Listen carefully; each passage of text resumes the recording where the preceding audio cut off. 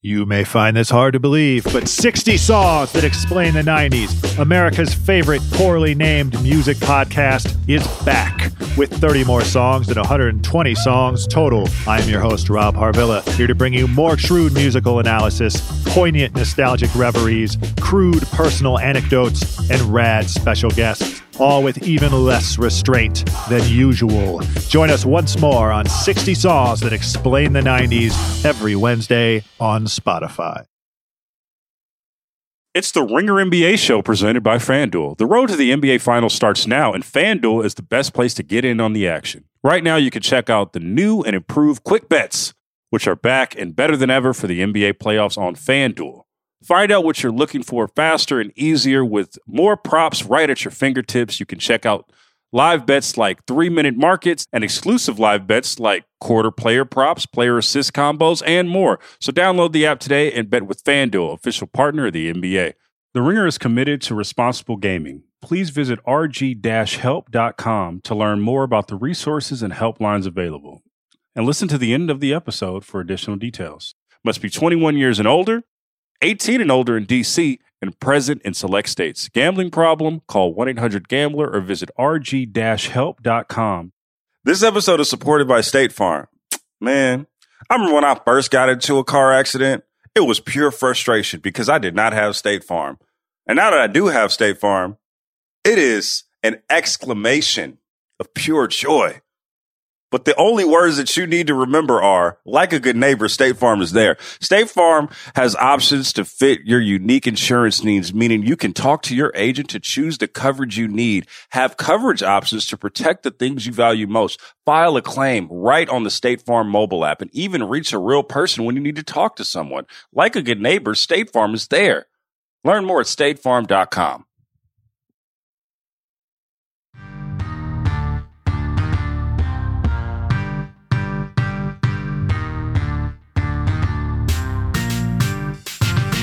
What's poppin'? Logan Murdoch here, Raja Bell there. Raja, we have a friend of the show in the motherfucking building, live from Denver in the finals. Amin Elhassan from Meadowlark Media. Amin, how you doing? What's going on, bud? It's good to see you. Good seeing you guys, too. It's that time of year again. I'm in overcast Denver. By the way, this is why I always complain of the league. Like, I get it. We can't pick where we go for the finals, right? We can hope. Man, get the All-Star games right then, man. Like, don't send us to goddamn Salt Lake City and Cleveland. If we got to come to Denver and Cleveland for finals, then send us nice places for the All-Star break. How about that?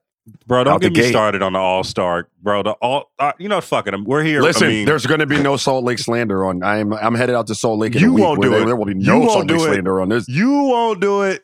But in terms of the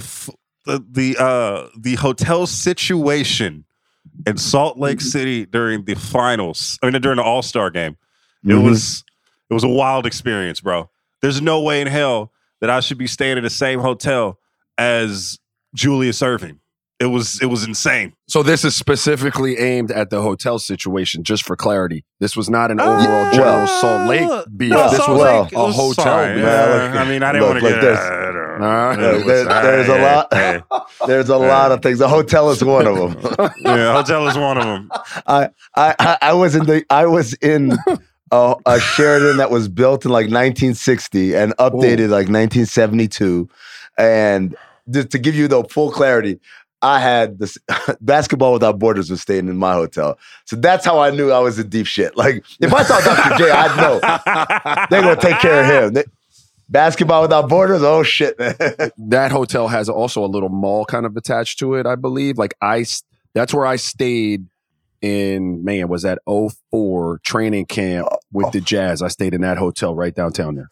I was at the City Creek joint, and I'm tall. Like, I'm like 6'2", 6'3", right? And the fucking the roof was like at my head when I was taking a shower, bro. Like, it was like that was what it was. That's where we were. It wasn't great. It was not a great experience. Come on, at NBA. Again. All right. I will be in Salt Lake with my son next week. Salt Lake is a fantastic town. Let's pivot to Denver, damn it. We're not going to do this. We're not going to start. Okay. The Jazz in Salt Lake have nothing to do with this pod. It's That's fine. true. This is true. He's We're talking all in this Denver. shit knowing that he's only staying in Park City, and he knows he's gonna have a great experience. But anyway, one thing that I do like about Salt Lake City is the fact that the airport is close to this general city, which cannot be said about Denver, where the NBA Finals is. So I guess that's my pivot. Pro shit. I forgot about that. I landed, got in the Uber, like, you had the little Waze on the screen. It looked like a clear purple line and no reds in them. Like, cool, we should be there soon. I looked at the ETA, like 52 minutes. I'm like, what? Yeah, 52? And it's the abyss. we didn't stop once for traffic. It was straight shot, and it was cornfields, or I don't even know what the hell I was looking at outside. But I forgot. It's been a long time. It's been like 13, 14 years since I've been in Denver. So I completely forgot about this part. And all I could think of was the Miami Heat flew after Game 7. And after a conference finals cinch up, you don't just get on a plane and leave like a regular road trip. There's a bunch of shit that you have to do. Yep. And then they got on buses, and then they went to the airport, and then they flew 3 hours or whatever and landed. And then they had to drive another hour to get to their hotel. That shit ain't right, man. People talk about the altitude, and it is a thing. But to your point, a lot of teams getting into Denver, especially when you're on those back-to-backs, like that extra hour is it could be gold if you were in your bed. It's kryptonite if you're on that damn bus, bro. It is a brutal bus ride on the what, sixth and eighth night, and it's a back-to-back, and you about to go to the crib after that game. It's brutal.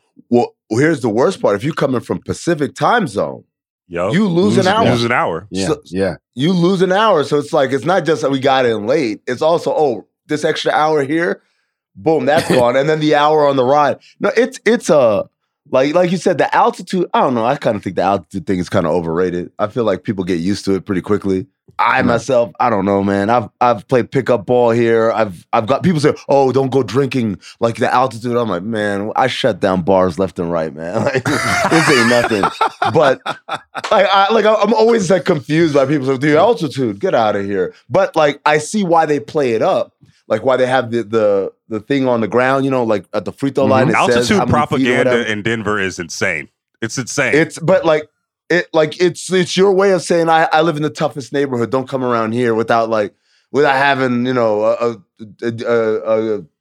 fly zone or whatever, pass or whatever. I don't know, man. I feel like that's just something people say to trump up like the vibe, but then the other people say like, "Yo, I need an oxygen tank." I'm like, I don't know. Look, the altitude only really, it's a real thing in respect to the way I remember it. The first 5 minutes of play or vigorous activity, right? Like, so for the first 5 minutes, your chest is going to be burning, and you can acclimate to it like for a week, and that's still going to be the case. Like, I've been out there for some stretches, but only the first 5 minutes. Once you blow through that first wind, you're typically cruising, and it doesn't become an issue as you move forward. But the first 5 minutes, those lungs feel like they're on fire usually. What about the end of the game?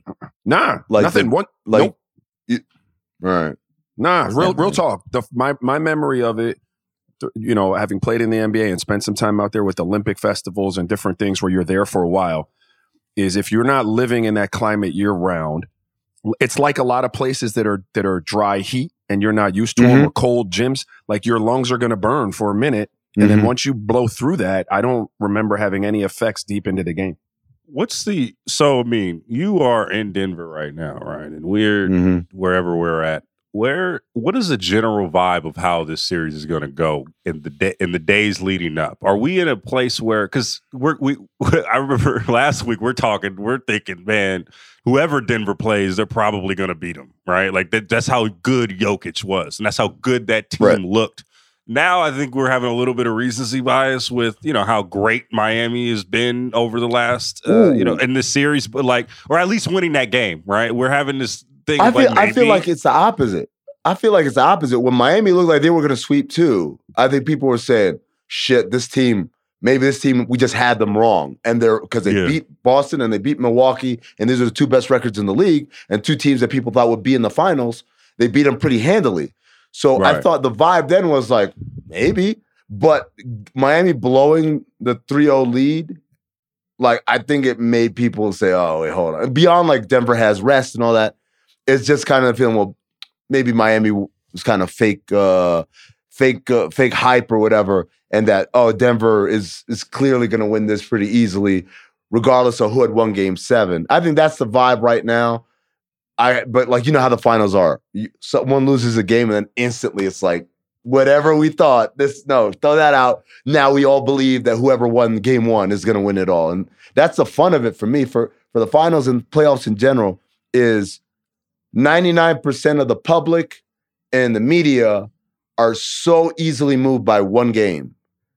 And the reality is, like, this is just the beginning, because whatever plan we had going into this, Roger, you know this, it's like, that's probably not going to be the plan for Game 2, win or lose. We're going to come back and try to anticipate what everyone else is doing, and things are going to switch up, and lineups are going to switch, and it takes on a life of its own.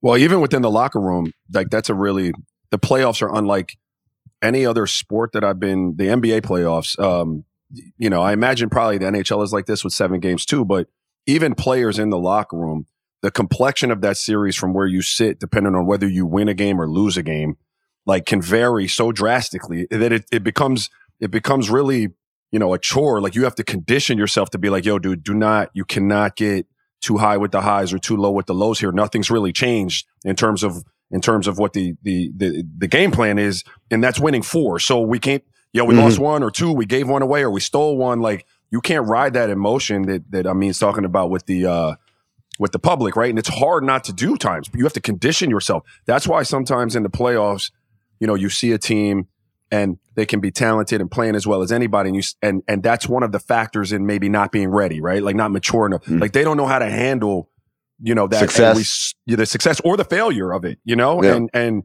that really is a skill that's developed by those veteran teams that win championships. Are you talking about the Boston Celtics? Because, we could talk about them. Is that what you were saying? Are you subbing right now? Because we haven't talked. We haven't been back. We could go at the Celtics if you want to go at the Celtics, Raja. No, not specifically, bro. It wasn't necessarily meant like that, but I mean, they would, you saw them through the course of the playoffs struggle with both of those things, right? Even in the course of games, struggle with early success in games, fall asleep at the wheel. I mean, I was just so surprised at just how mentally weak the Celtics were. They were so mentally weak, especially down the stretch of this Miami series. I know they won the 2 games, but to go out in the way that they did in Game 7, does it say more about Heat culture, or does it say more about how the Celtics were just in terms of how their psyche was during this postseason? I mean, I think it's a little bit of both, right? Like, I think Miami just tough sons of bitches that even they could lose 3 in a row and still come out and have that belief that they're going to win. And it's maybe not everybody on the team, but enough guys, especially when you got, like, when you got guys like Caleb Martin and Gabe Vincent, like, just dirt working guys that, I don't think the average fan thinks of as, like, because most people think, oh, in the big game situation on the road, the stars are the ones who are going to show up, and the role players are a little nervous. Oh, I'm playing on the road, whatever. But oftentimes it's the opposite. It's like the role guys are the guys that are like the nuts of the situation, and the stars draw like energy off of that. Like, oh, okay, whatever. So Miami for sure has that, but Boston, man, like, I don't think they ever got over what happened to them last year. I really don't. I really think so that either. Shit sat with them. And so when things go wrong, they go wrong very quickly for Boston. And we've seen that in leads that they've blown. We've seen that in them getting down and out in games and just like it's gone. There is a level, I think, of like, oh, here we go again. That happens because this core has been around forever. They've been like 8 conference finals or whatever. So one would think at this point, it's not an experience thing for them. It's like you got the yips, man. You get clenched up a little bit when those moments hit. You talked about Gabe Vincent, Caleb. See, they don't give a fuck. They don't give a fuck, right? There's no real pressure associated with that. Like, I ain't supposed to be here anyway. I can speak to that. Like, that's how I play. Like, people ask how you go in a game, and I didn't give a fuck. I didn't care. Like, I ain't supposed to be here. So I can play with a freedom that, Jason Tatum or Jaylen Brown, let's use but they might not have that freedom. Pressure's mounting on them. They've had these failures in the past. There's a level of care and of a legacy associated to what they're doing that I just don't have to deal with. You play to a house money, like, because if we lose, we're not talking about, unless you do something ridiculously bad, right? Like but otherwise, like, no one's saying it's. Unless clotheslines won the series. Who won the series? It doesn't matter. Who did that? What the fuck? What happened? Unless you lose your mind. Unless you lose your fucking mind. Right. But like in general, we go out there, we lose. No one's like, man, Roger, what the fuck, man? Like, they're not doing that. Like the stars, that's the victor goes to spoils. When we win, they get all the credit. Right? And maybe more credit than they should have gotten. And when we lose, they get all the blame and maybe more blame than they should have got. But that's the deal. That's why they get paid the big bucks, et cetera. The other thing is also, and I think people really forget about this part, because guys play roles in the NBA, there's often a belief of like, that's all they can do, right? So when they look at Gabe Vincent and Caleb Martin, there are people who thought literally that's all these guys can do is guard and hit a couple of open shots. Right. And meanwhile, these guys everyone's got a scrapbook, right? Everyone's got a resume. Everybody was something at somewhere at one point. Tony Parker tells a story of coming over to the Spurs and Bruce Bowen is on his team. And he's like, the Bruce Bowen? Because Bruce played in France. And when Bruce played in France, he was balling. And Tony was a kid. And he's like, oh my God, this dude. And he comes to San Antonio. He's like, this dude just stands in the corner and catches and shoots. And that's it? That's all he does on offense? Man, this guy was giving people buckets left and right. And the reality is, I'm not saying that Bruce Bowen had the talent to do that on an NBA level. But like, given the opportunity, guys will revert back to a life that they lived in the past. Like, ain't nobody was living a role player life their entire life, you know? So I think that's some of the thing that like catches people off guard sometimes. Yeah, I say that all the time. Logan knows. Your 13th guy on an NBA roster that's asked to come in and give up 3 fouls and looks like he's shaky with the ball and you think he's a bum.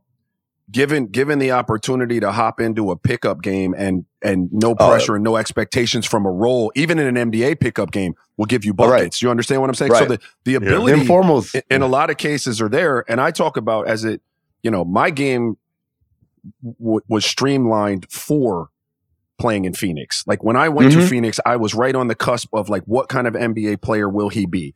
Had never really been asked to do anything, was trying to find my sea legs offensively. Utah, because of this void of offensive like weapons, allowed me to handle the ball, post up a little bit, play pick and roll. I wasn't really good in any of them, but I was able to score out of all positions on the floor because they were just empowering me to do that. And then in Phoenix, it's like, yo, we need you to fucking sprint to the corner.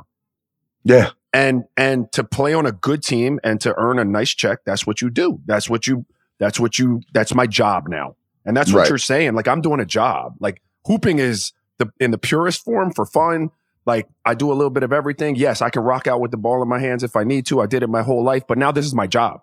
So until you ask me to do something else, that's why I'm gonna hold you down. There's such a like a thin line between being in the league, and even in a rotation role, and then not being in the league. Like, there's a lot of guys who are good players, but they haven't figured out. I always like to think of it as there's one question that's the most important thing for every player to be able to answer truthfully and accurately. Who am I? Because the guys who can't answer that question, they're lost. They might be talented, but they don't find a place.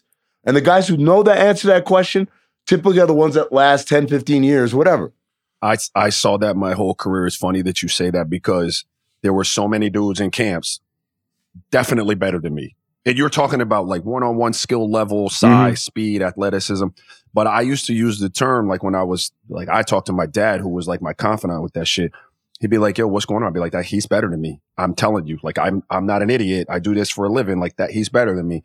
But he might just be too good for his own good because he doesn't understand that's not what they're looking for, bro. That's not what they're going to be needing you to do. And he won't accept a lot of times, like, you know, you could fit in just accepting a little less and accepting that role. Remember we had Juan Toscano Anderson on the pod, and he was talking about his first preseason with the Warriors, and he was passing the ball, he was setting screens and stuff, he was getting boards, and all his partners was telling him, hey, bro, why you ain't shooting the fucking ball? Yeah. He's like, you idiot. I'm passing to Steph Curry and I'm setting the screen. That's how I'm going to make the team, right? And I think, and we're talking about just how diluted that is, like that certain people have. They have that, like, because the only metric that everybody sees is scoring, especially from a role player, right? That's the only metric that people see as success.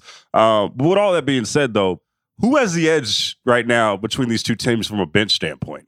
I'll start with you, Roger. Who you got? Who do you think who has the edge going into this series? I mean, I think Denver has the edge. I think over the course of 82. See, I like you're going to have to score the ball with Denver. Now, the Heat put you in a tough spot. Like I've heard people say, that zone can't work against Denver. That zone only can't work if you're making shots. If you don't make shots, that zone works. And and that's going to remain to be seen if Denver can step up and consistently make shots, from the perimeter. They've done it through the course of the season. I think they tend to have the advantage, but I'm never going to bet. And I said this 2 pods ago, and I'm not betting against a team like Miami, full of dudes that I just told you don't give a fuck, that aren't afraid to schematically flip it on you in the middle of a game and have someone who really understands what he's looking at so he can do that on the fly. And just generally is built from the ground up with solid people. So they're not looking. I didn't see any single person in the Miami series at any given time look shook in the Miami-Boston series. They didn't look shook. Now, they might not have played great. The law averages catches up. You can't shoot, 7 for 9 threes every fucking night. They're going to be off nights. But I can look in people's eyes, straight up. Like I can watch a TV and say, no, he don't want to play in that.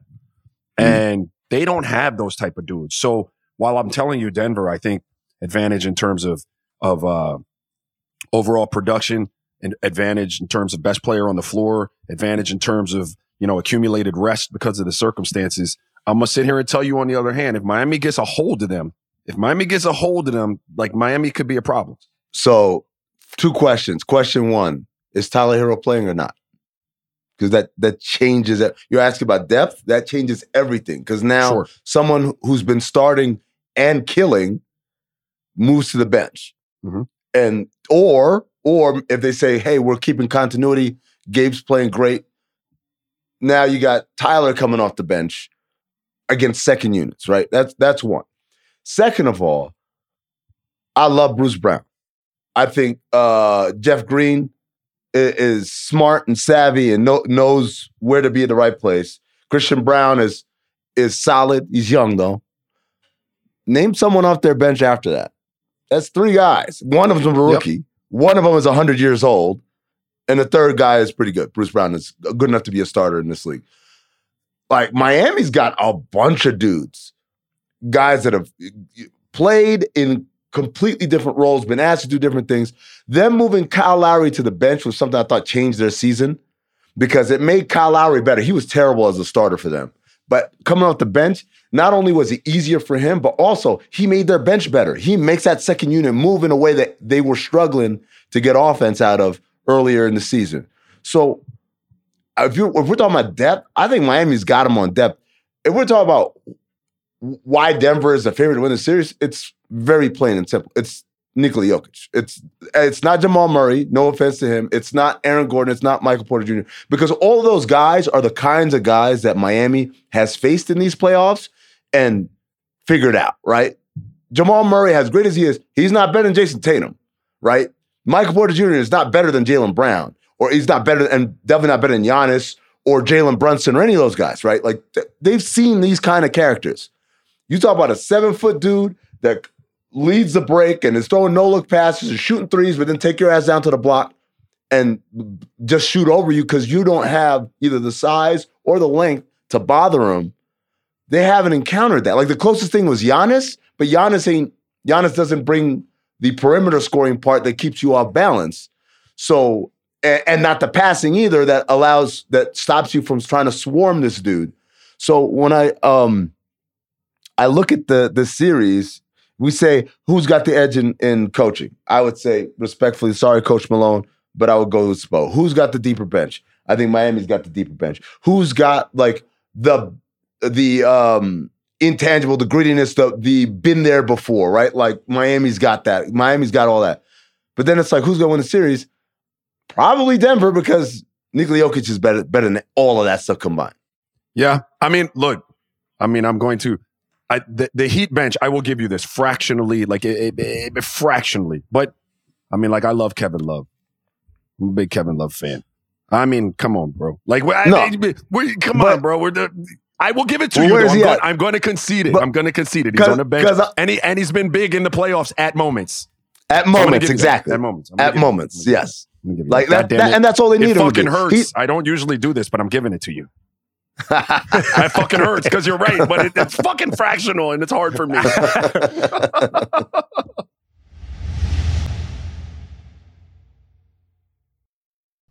This episode is brought to you by Arby's. It's 3 p.m. and dinner is still hours to come. Maybe lunch didn't quite hit the spot. That's where the new 2 for $5 chicken wraps from Arby's come in. Available in ranch, barbecue, and honey mustard. They're perfect for the afternoon snack attack or as an add-on to your meal. Arby's 2 for $5 chicken wraps are here for a limited time at participating locations. Visit an Arby's near you or order ahead on the Arby's app. This episode is supported by State Farm. Man, I remember when I first got into a car accident, it was pure frustration because I did not have State Farm. And now that I do have State Farm, it is an exclamation of pure joy. But the only words that you need to remember are, like a good neighbor, State Farm is there. State Farm has options to fit your unique insurance needs, meaning you can talk to your agent to choose the coverage you need, have coverage options to protect the things you value most, file a claim right on the State Farm mobile app, and even reach a real person when you need to talk to someone. Like a good neighbor, State Farm is there. Learn more at statefarm.com. It's almost time to crown an NBA champion, and FanDuel wants you to be a part of the excitement. Because right now, new customers can get a no-sweat first bet up to $2,500. That's $2,500 back in bonus bet if your first bet doesn't win. I don't know. There's a bet that I like, man. Who will win tonight? I'm going to go with the Denver Nuggets.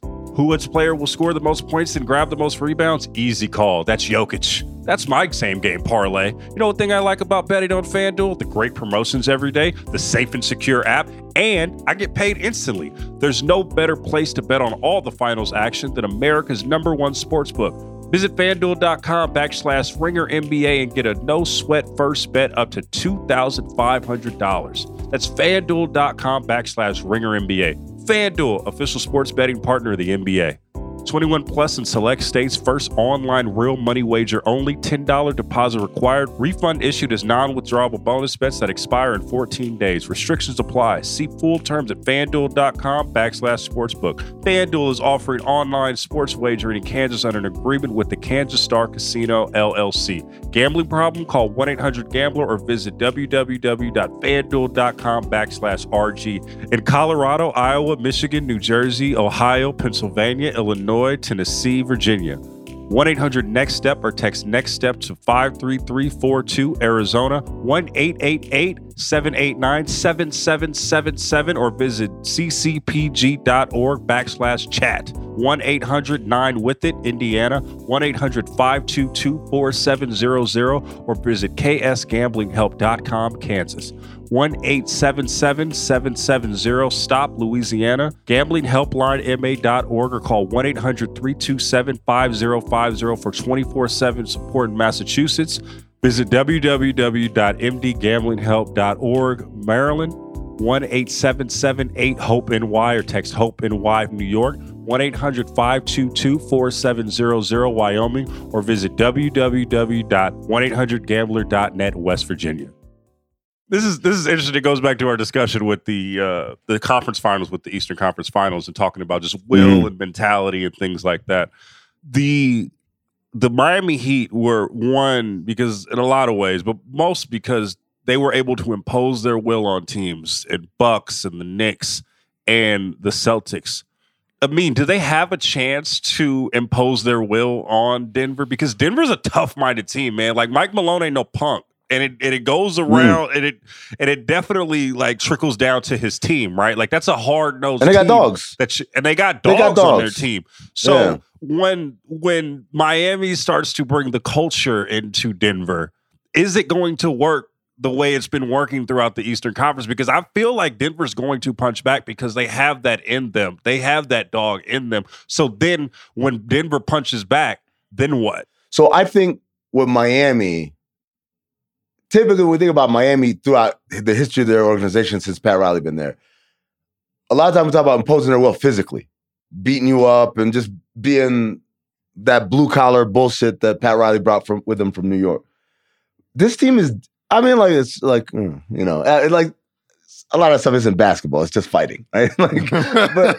but like this incarnation, they don't do it like that. They just make the game ugly. And they, Spo always talk about getting it from the mud. And he's talking about pulling it from the mud.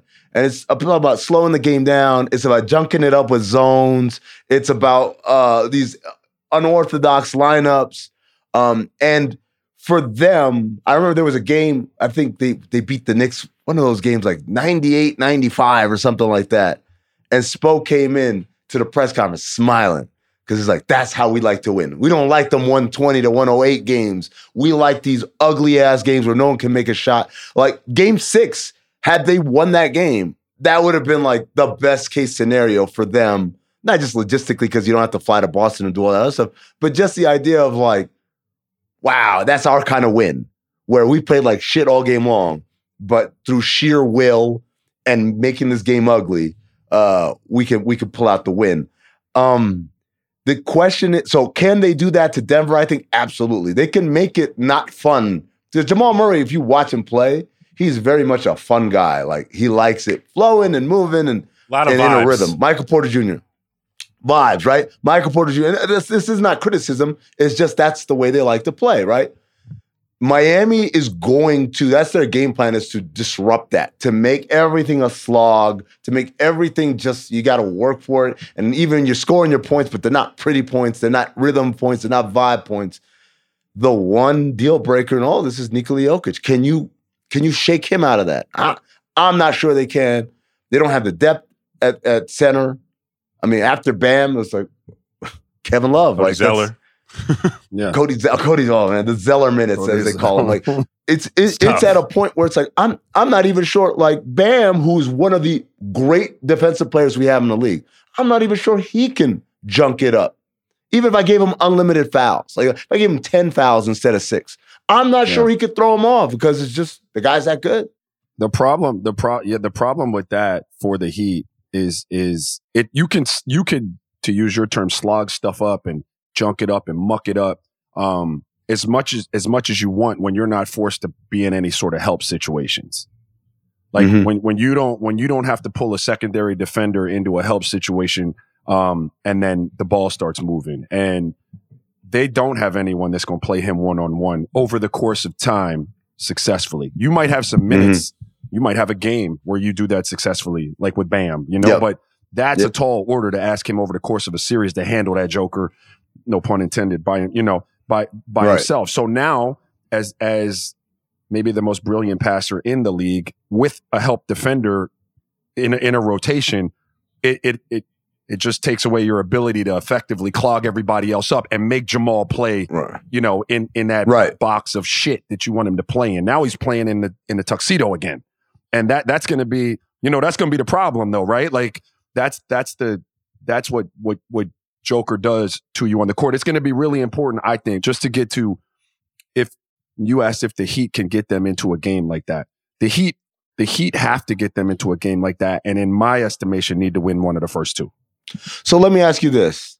In your belief, you going into this series, you know what we're dealing with or whatever. Do you say, look, that dude's great. We're not going to stop his greatness. We cannot impact his greatness. Let him be great. But I'll be damned if anyone else. So we're going single coverage.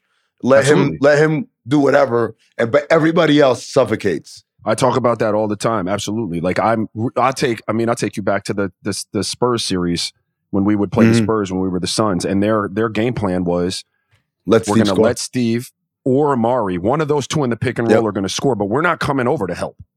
So we're not going to let LB get 15 and Raj isn't going to get 12 and, whoever else isn't going to get 15, 16 to supplement that. Sean Marion is effectively nullified like those 20 because we're just going to sit somebody with him And we don't think that that's going to be enough to beat us. So I would come out of the gate and just see what he does. Like if 40 is in the bag for him and he can't get 12 assists to triple double and everybody else eats and we win, well, it's going to be a lonely series for you, Bam, but we're staying home. Kobe was the same way. For sure. Let him score. Let him shoot. We wanted him. It's weird. It was a weird mind game. We wanted him to lose faith in his teammates. Well, that 2006 series where it turned when you guys started letting Kobe make shots, right? Because in the beginning of that 06 series, what was he doing? He was getting the ball to Kwame Brown. He was getting the ball to guys. People were hitting shots. He was running triangle. He was running triangle to a T. And then I think right after game 5, it switched because you guys just started saying, all right, Kobe, just make everything you want. He had 50 in that game 6, and then the Lakers lost in overtime. Yeah, I remember that. Logan, do you remember what the conversation was at that time? The conversation was nobody, because here's the thing, we didn't have a reputation as a defensive team, so nobody realized that this was a deliberate thing that we did. Instead, they all said, well, early in the series, Kobe was passing and they were winning. But now he's a ball hog and he wants to shoot. And that's why they're losing. And so he goes into game 7. And remember, that's the infamous he went on strike game, right? Mm-hmm. He goes, oh, y'all don't want me to shoot? Okay. And then we blew them the fuck out. But it was all based on the same thing. It's like Kobe Bryant is at his most advantageous for us when he does not have belief or faith. So you saying the best defender on the Suns was the media? But we've talked about this before, though. Like here's the deal with a cat like Kobe, and I imagine this could be the same with Joker. Like there were times within the game, like obviously goading him into doing that was a huge part of the strategy, right? Like, look, man, let's turn this into a one-on-one. Let's see if he'll take the bait of like he's got to score 50 because he don't think nobody can stop him, right? Like that. Yep. You know what I'm saying? Like you're playing into, the greats don't think anybody can stop him. So that's an easy thing at times to get people to bite on. Uh-huh. But selectively within that, there are times and there were times where Mike would be like, hey, Raj, we're gonna send something at him. Do you know what I mean? Just to try to give him a different look every now and again, right? But what is something at him? What does that mean? Like a double. Like Amari's coming out of here, Trix is coming in to double him, or like what does that mean? Our double would usually be Sean to come help me, or it would be me to go help Sean. Like, because it wasn't usually Amari wasn't interested in that all the time. But the fact was you gave him that different look occasionally, just enough to keep him honest or off balance, whatever you want to call it, knowing that the staple was going to be, hey, man, if he can score 50 on you, bro, it's going to be a long night, but that's what's best for us. The interesting thing about that is, you're right. First of all, the great players, you can't give them the same thing over and over again because then the little computer starts doing like, okay, hold on. Like, yeah, so like you got to randomize shit, like sending guys from different spots, right? Like not only, doubling. Well, say we're going to double with Sean, but like sometimes Sean will come from the nail. Sometimes he come from the other side. Like, so you got to mix up those things. But also, like I saw Kevin Garnett talk about this, where he said, like, even the way he would guard him individually. Forget about help or no help. So one time I'll pick him up full court, we're gonna eat up this whole clock. The next time I'll meet him at half court. The next time I'll sprint back and go right into the paint. And so like the idea is like, getting that routine out of the way, because if you have routine, then they can read that and then you're playing into their hands. Yeah, I think it's especially with someone who's as gifted with the ball as the Joker, like not just scoring the ball, but if you're giving him consistency in terms of looks defensively, he's so dangerous because he'll shred you passing it too. So if you're coming from the same spot or the rotation's going to be real similar. Like you're basically just giving him a script. You know what I mean? Like he got to do is memorize it at that point. Yep. It's a decision tree for him. If this guy is here, that means that guy's open. That's right. Bang, bang, bang. Your progression. Like you We're said, going right through our progression. Here we go. You know, it's interesting because we're talking about Jokic and how to guard him, this singular guy, right? Like your anecdote to guarding him is guarding everyone else. But I want to switch it to the other side where you got a cat like Jimmy Butler who. Every person that I've talked to and every person that I've seen, you know, when you watch him play, he is a guy that adjusts to what the game tells him to do, right? Like, so it makes it a little harder, right? If he has to score 50, I guess he has to score 50, but he's also really good at facilitating and being great that way like he did in Game 7. I mean, how do you guard a guy like Jimmy Butler at this stage where he's not tripping off of like getting 10 or 12 assists if he has to, but also will let the game dictate where he goes with it? How do you guard that? So there's a couple of things. One is, I think, and it's way easier said than done. You got to keep him off the free throw line. Like, that's the central shit for him. If he shoots 4 for 20, if he's shooting 12 for 20, he's trying to go to the free throw line 9, 10, 11 times a game. So the ability to foul without defending is huge because he's such a physical presence. I would think that Denver would put Aaron Gordon on him at times, right? I'd rather have him than him have KCP trying to fight. KCP is a great defensive player, but like Jimmy's big, man, and he's going to take him on him. Yeah, you need size on him. So that's one. Two is, unlike Jokic, where if he gets passing, I think you're in trouble. I'm more comfortable allowing Miami's guys to shoot, but selectively, meaning Max Strus, streaky. Duncan Robinson, streaky and also can get in his head, right? When he misses a couple easy ones. Lowry, streaky. Kevin, like, there are guys where I'm like, I'll do the same thing where I'm mixing it up. Sometimes I'm doubling, sometimes I'm not. But I'm also being selective on who's the man who's helping here, because we don't want Gabe Vincent or Caleb Martin, who are guys who are shown consistently through these playoffs, we are shot makers. We want the guys that'll go through a little slump to have them kind of guessing, am I getting the ball? Am I not getting the ball here? And I'd be more comfortable with help defense in that regard than I would against Jokic, because I think Jokic, is a better passer. When I say better passer, I mean his ability to locate the less than obvious target and his ability to deliver the ball. Because there are guys who see it, but they're just like, I can't get it there. And then there are guys who just don't see it. He's got both of those things on lock.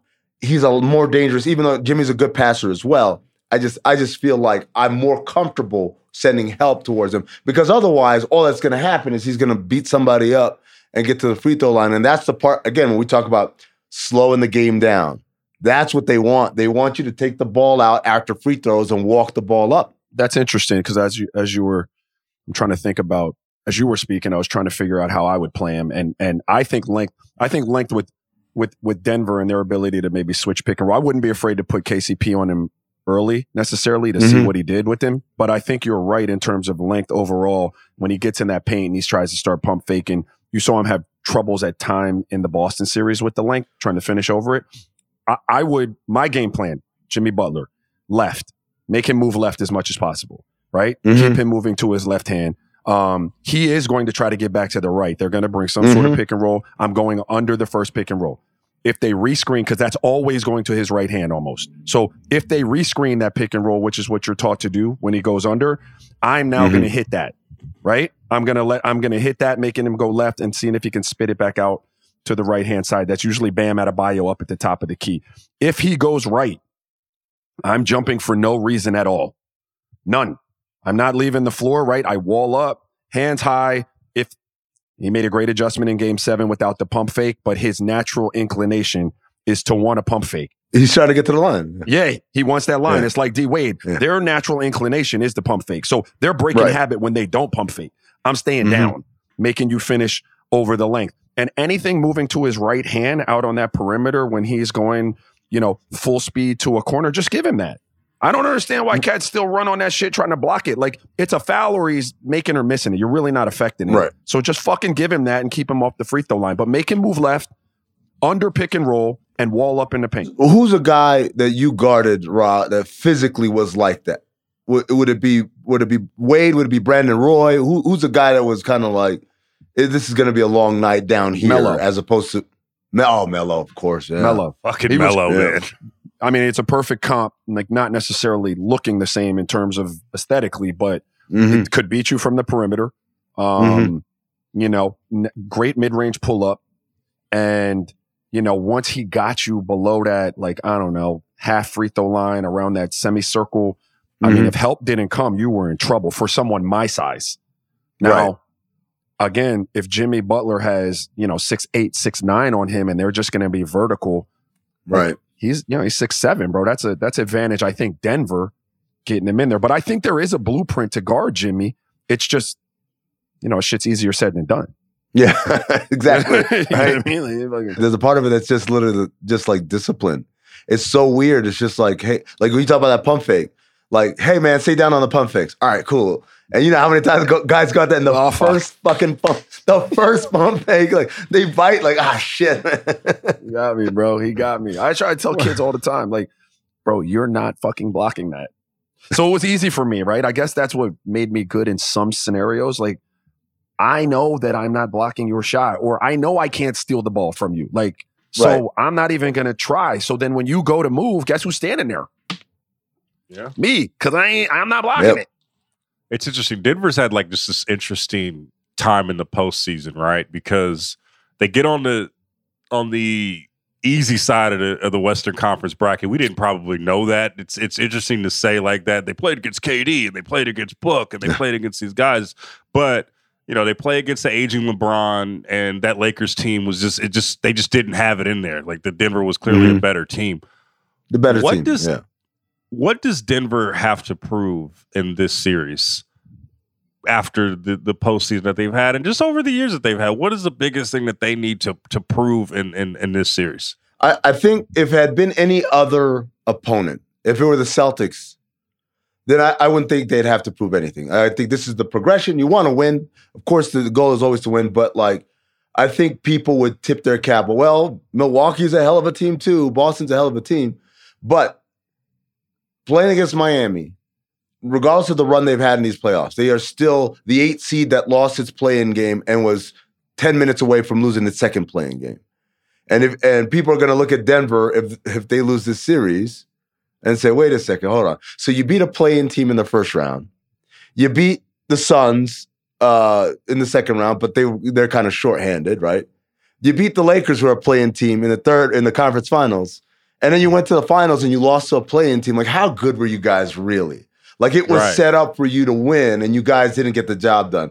I'm not a big, like, when Giannis talked about that whole speech and everybody was gooing on themselves about, like, oh, yeah, it's the journey. It's not yes, in general, yes, he's right. Because every year there's only one winner. And so you have to be able to draw positives on all of this experience, right? But that doesn't apply when you are supposed to be the dominant team and you don't bring it home, right? Right. Miami, like, again, I don't want anyone to feel like I'm saying Miami ain't shit, but I watched them all season long, man. I watched them almost lose to the Chicago Bulls, who are not a good team, right? At home. Dog, I'm sorry, Milwaukee, you cannot lose to them. And if you do lose to them, that is a failure because you had expectation on your side, not expectation to go to finals, win championships, but just the expectations of the right now, like, I'm better than this person. If I go into a fight against Mike Tyson and I knock Mike Tyson out, you can't tell me Mike Tyson sit there, well, it's the journey. Like, no, that was a failure, dude. I let Amin Elhassan knock my ass out. He said, fuck Buster Douglas. Fuck Amin Elhassan. I'm saying, man, like, that's a failure. Any way you want to cut it, like, that's a failure. Too often, I'm really big on, do your fucking job, man. Do your fucking job. So many times people don't do their job, and then like look, man, I didn't ask you to be the best ever. I asked you to do your job, like just in the micro. You're supposed to win these games. You're not, and if you lose these games, let it be because someone got suspended. Let it be because someone got kicked out of a game. Let it be because someone hit a miraculous shot at the end of the game with 0.2 seconds left. Don't get your ass beat, man, by the team that was losing double digits to the Chicago fucking Bulls, man. That's a failure. And so if Denver loses to Miami, I'm sorry. Like, people can say it's a journey and all that shit, and we can drum up the path that Miami's had, and they're good enough to be here and all that stuff. Yes. And also, you had far and away the best player on the floor. You had home court advantage. You had altitude that you guys bitch about all the time and put numbers on your floor to like tell people how tough it is to play here. You had everything on your side. Every fucking timeout. I mean, every timeout they have those fucking signs up. Oh my God. The announcements. You had a week plus of rest and scouting, right? Like, you guys had all the time in the world to read where everyone's doing and have scout teams that are like, okay, you're going to be like Jimmy Butler in this scenario, or you're going to be like Jason Tatum in this scenario. They had all the time in the world. They had every advantage on their side. Miami just got off a flight, bro.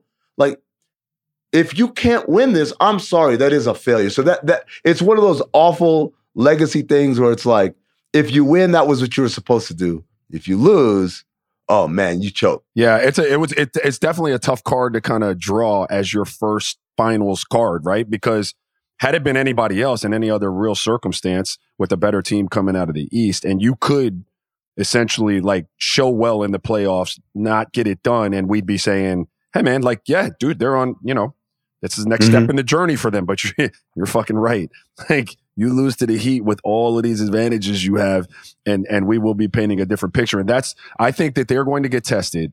The Nuggets are going to get tested on a few fronts. And I think the biggest being strategically. Like, what Eric Spoelstra and the Heat have shown to have been able to do, through the course of multiple playoffs, is throw different shit at you that you have to have an answer for. And it's going to be interesting to see how Denver handles that. Like, I like Mike Malone. I think he's a great coach, but I haven't seen him tested by anyone throughout these playoffs like that. And so having answers for that is going to be critical. And because of everything that you just said, and it takes me back to one of the first things I said, if Miami gets their hands on them, and by that I mean can get a win early in this series, like can start the pressure mounting on the Heat, because we're talking about pressure and expectations, right? Like, and the Heat are still that fighter that comes in that I told you does not give a fuck. Like, I told you about different players on their team, but as a collective right now, they don't give a fuck. What we got to lose? Yeah, we are a playing team. We did almost get beat. I mean, they're like B Rabbit on the mic right now, right? Like, I'm gonna tell you everything you're gonna say against me right now. So like, if they should get a win in terms of strategy and Mike Malone company can't figure something out early, or just generally catch a game where, sometimes it's hard when you've been sitting at home, you haven't been playing real basketball in the midst of the most heightened, intense basketball on the planet, for you to take a week pause. That shit can throw your rhythm off. You come out, you're not hot, Miami's hitting shots, you fuck around and let a game slip. Now we have problems. I'm real talk. You'll have problems. One last thing to add on top of that. Also, how you handle adversity, right? Like, Denver, I don't believe has been down in a series this entire time. Like, how you handle everything's cool when we're winning. Like, everyone does the right thing. Yeah. Even if we lose a game, but we're up in the series, everyone's like, all right, no problem. When you're down in a series, and all of a sudden, like, guys start especially having in a place ideas that you've never been before. Especially in a place you've never been before. Raja, you are our beef correspondent, for the pod. You're the one that analyzes it all. What is your? How do you gauge this storyline that's coming up in this series that came really late, right? Like almost where you forget about it. The Markieff Morris Jokic beef that is like that the Miami Heat have somehow taken on as a storyline of the series. Is it going to affect how the Miami Heat go into this series at all, one iota? Have they really? Is that a thing? It became a storyline like out of thin air, bro. Like, I don't know, I wasn't there, but like I'm thinking about like, man, the Heat have just had a great season, and they go through the playoffs, they get to the finals. That's the story. And then somebody asks, if it's Ira or somebody, but somebody asked Jimmy about it, about the beef from last year, and it became like a little storyline, man. What's up? I mean, I guess I could make a case for like any little bit of incentive or bulletin board material would be helpful, but I am of the school of thought that if the Heat need some shit like that at this point, we can write them off. And I'm not writing them off. So I don't think it's a thing to them. Like, I mean, where the fuck is Markieff? Like, I like Markieff Morris. I don't mean no shame, but where is he? Like, why would the Heat even give a shit about? And if I'm being honest, like, if you're concerned with shit like that at this point in any way, shape, or form, you have completely taken your eyes off the ball. Do you know what I mean? Not enough time, not enough energy in reserve, not enough emotional bandwidth. Like, yo, bro, we are here to get this. We want one win. Let's get one. Let's get one of one. And if we do that, like, who knows what happens in game 2? And now we got a snowball effect. I ain't worried about no damn Morris.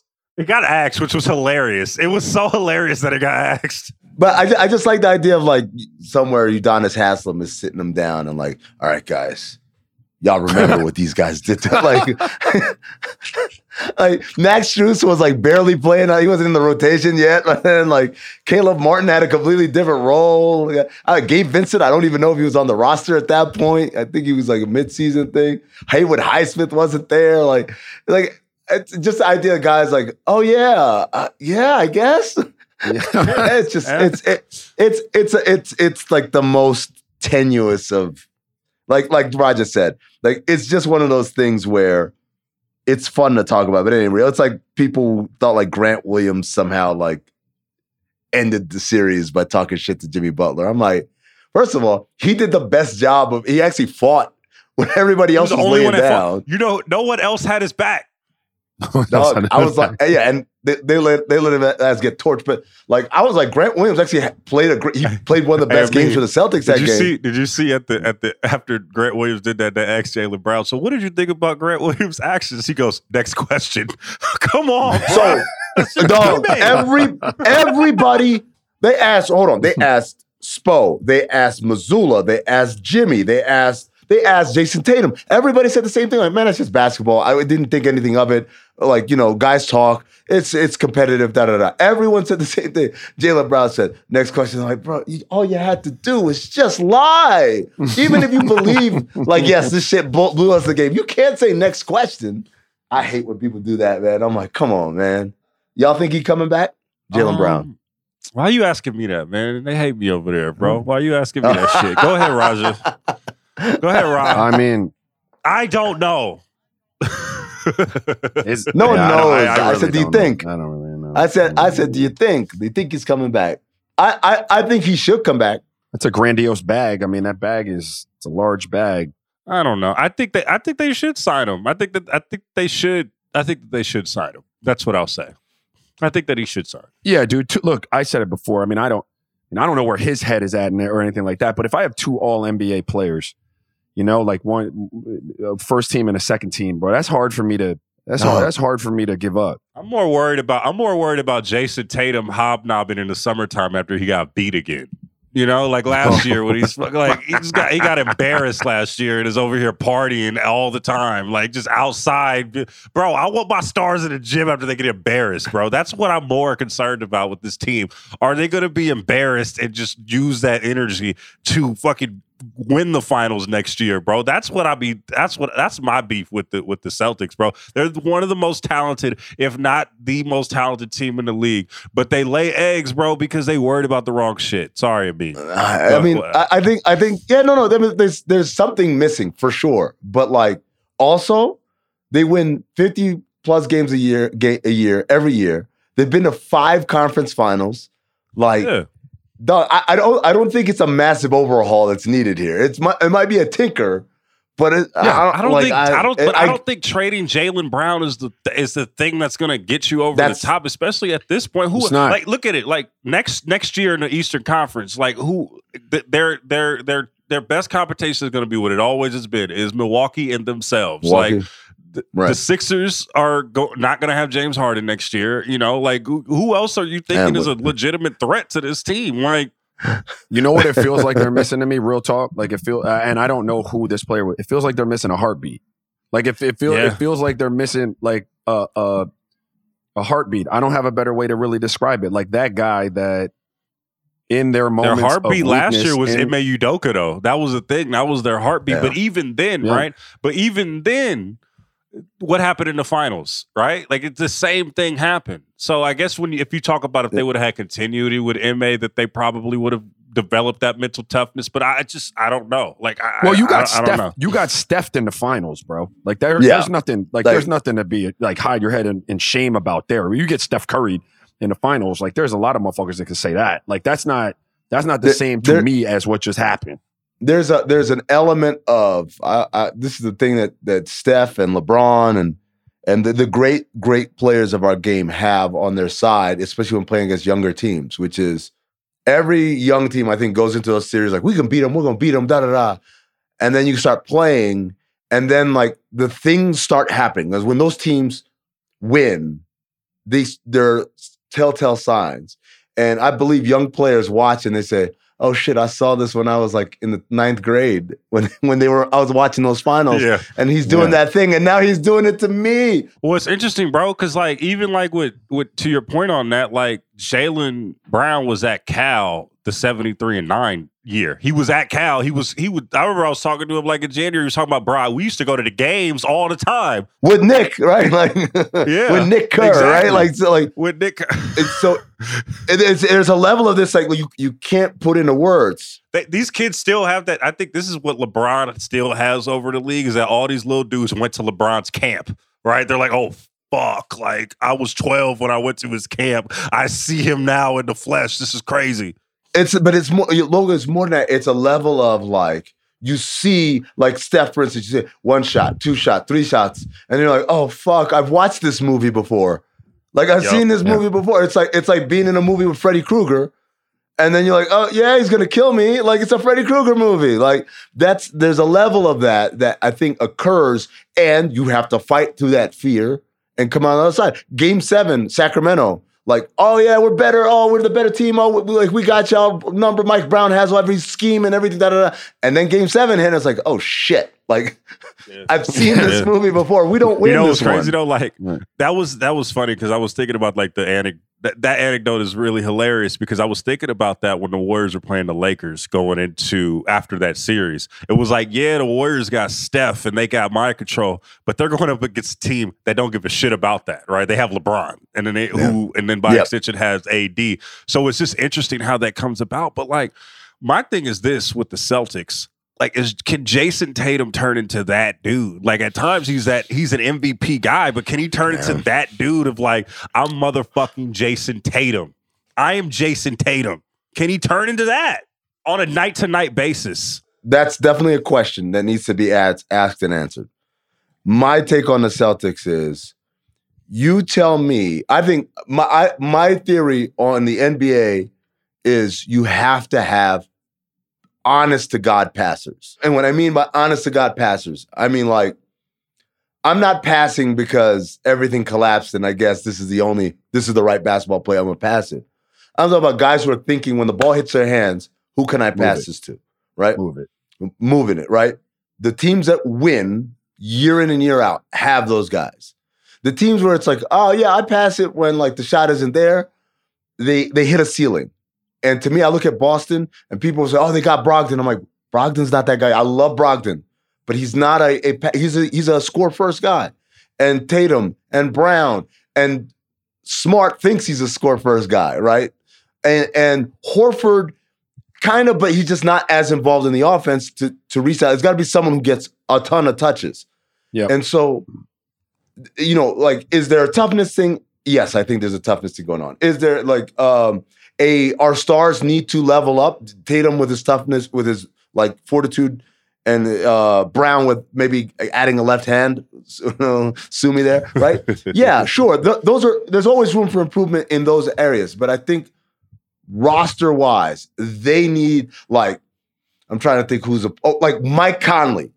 If Mike Conley played for the Celtics, it'd be a massive game changer. Not because Mike Conley is that nice at this stage of his career, but because he fucking knows how to get guys and keeps track of like, okay, this guy's got to go and guys, we got to go this way. You need someone who thinks like that. And when you don't have someone who thinks like that, you are susceptible to these ups and downs because you're just hoping everyone does the right thing. That's the tough part about, I imagine, it's a tough part about roster building in today's NBA because in the old NBA, like you had guys that clearly fit molds. Like we talked about it before. Like this is Raja. This is what you're here to do, right? Like Logan. This is your job. Now, at any given time, we have one guy that's going to have the ball in his hands and do the lion's share of the work. He is going to delegate and kind of parse out, and make sure you get what you need here and there, and then you do your job within the confines of what you asked you to do. Now in this game, everyone can play with the ball in their hands, right?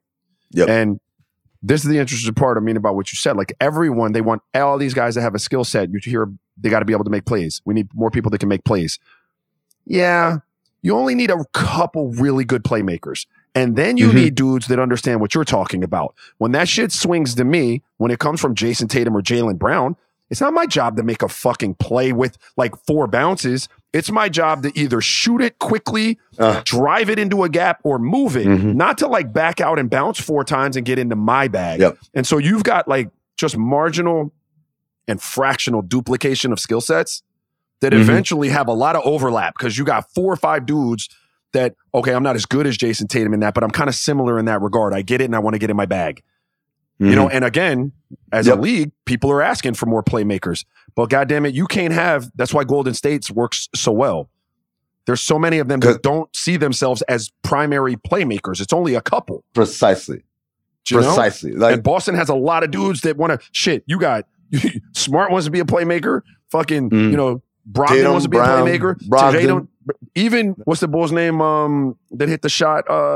Send Derek White. Derek White. And he will accept a lot of times that he's not the playmaker, but given the opportunity, he goes into playmaker mode. I knew it was over when Derek White is out here in Game 7 driving and saying, "Let's go, let's get the team, let's go." Down 19. I was like, "It's over. It's fucking over." But not for nothing though. He was rocking for a while. He kept him afloat for like 7 minutes. That's true. But Roger, you will admit this. Oh, no, yeah. Derek White can't be doing that. We need Jalen and Jason to fucking be doing this shit. But anyway. Yeah, you are rapid right. fire There's really quickly before we get to real one of the week. Who wins the finals and in how many games? I'll go first. I got Denver in 6. Ra, who you got? Actually, you know what? No, this is what I said. I got Denver in 5 or 7 because I just don't know I don't think that they get a game 6 in Miami. I don't know if they do that. So I'll say 5 or 7. Is that fair? Yeah, I like Denver. I like Denver in 6. I like your original one. Okay. Man, this is a fairy tale ride for the Heat, man, and I won't be pulling for them to lose. But God, dog, man, that shit got to end at some point. I mean, right? That's what we keep telling ourselves. I mean, I don't know. I'm gonna take Denver in 6. I'm gonna take Denver in 6. I don't know, man. I'm gonna take Denver in 6. I think I'm gonna go Denver.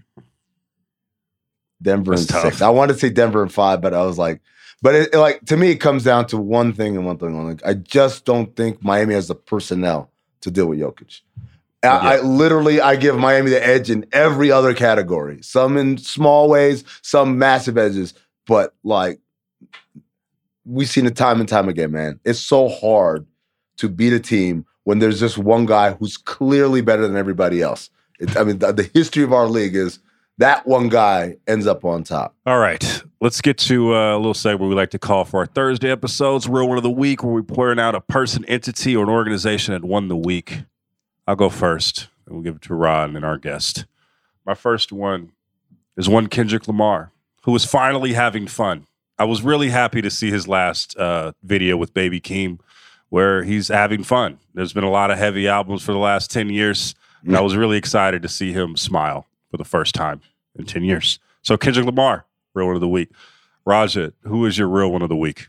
I'm gonna give a shout out to one of my old buddies, man, who was one of my vets when I was in Dallas, and he just got the head coaching job with the Milwaukee Bucks. One Adrian Griffin, a salt of the earth type of teammate, man, good dude. Always looked out on multiple fronts for a young cat in the league, just trying to find his way. He's been an assistant for a lot of really good teams. I don't know what kind of head coach he's going to be, admittedly, but getting an opportunity at it with a franchise like the Bucks and a star like Giannis, I'm really excited for him. So shout out, real one, Adrian Griffin. Shout out, because those jobs aren't typically the ones that go to people like AG. Like, you usually got to go get you a shitty job with a bunch of 12-year-olds and by the time Houston. You get them a little, by the time you get them a little developed, then they fire your ass and hire someone else. So shout out to him. Oh, my Real One of the Week. You know what, man? I shouted this guy out on a different podcast. I'm going to do it again. It's Omar Kanani. Omar is the guy who he trains Caleb Martin. He trains TJ Warren. He trains, obviously, Cody Martin as well. And he trains J. Cole. And the J. Cole story has been everywhere about how Cole was the one that put the call in to Karan Butler. So you guys should give a look at this Caleb Martin kid and got him into the informals. And the informals that led to a two-way deal that led to Caleb Martin arguably should have been the conference finals MVP. So it's a crazy ride. And Cole did do that. That is a true story. But the reason why Cole knows who he is because Omar was training him at Cole's got a practice facility at his house. So but they play a bunch of pickup ball there, all the pros, like David West and all these North Carolina pros, guys that played at, James Mays that played at Clemson, and all these guys who are local guys, they go play pickup there in the summer, and Omar does a lot of off-season training there. And so that's how Cole knew the Martin twins and Caleb in particular. And he was like, what do you mean you're not signed anywhere? You're just sitting around, and that's how that happens. So shout out to Omar, even though that's fire. He's an asshole. I ain't gonna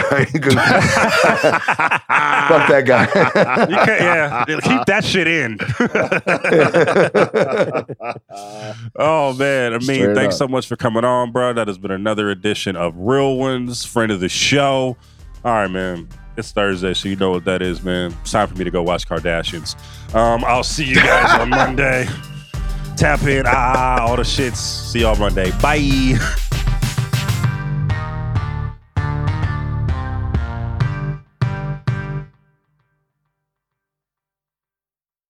This episode is brought to you by Hotels.com.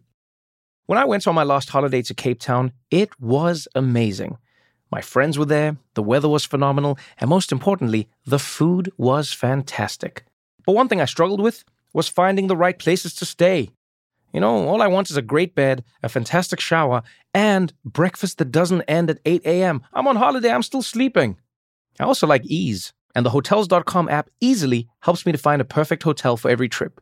Whether you're looking for a family-friendly getaway or a relaxing spa weekend, on the Hotels.com app, you can compare up to 5 hotels side by side. Now, why would you want to do that? So you can see prices, amenities, and star ratings. And best of all, you don't have to switch back and forth between options. See? Ease. So, start planning your next getaway and find your perfect somewhere in the Hotels.com app today.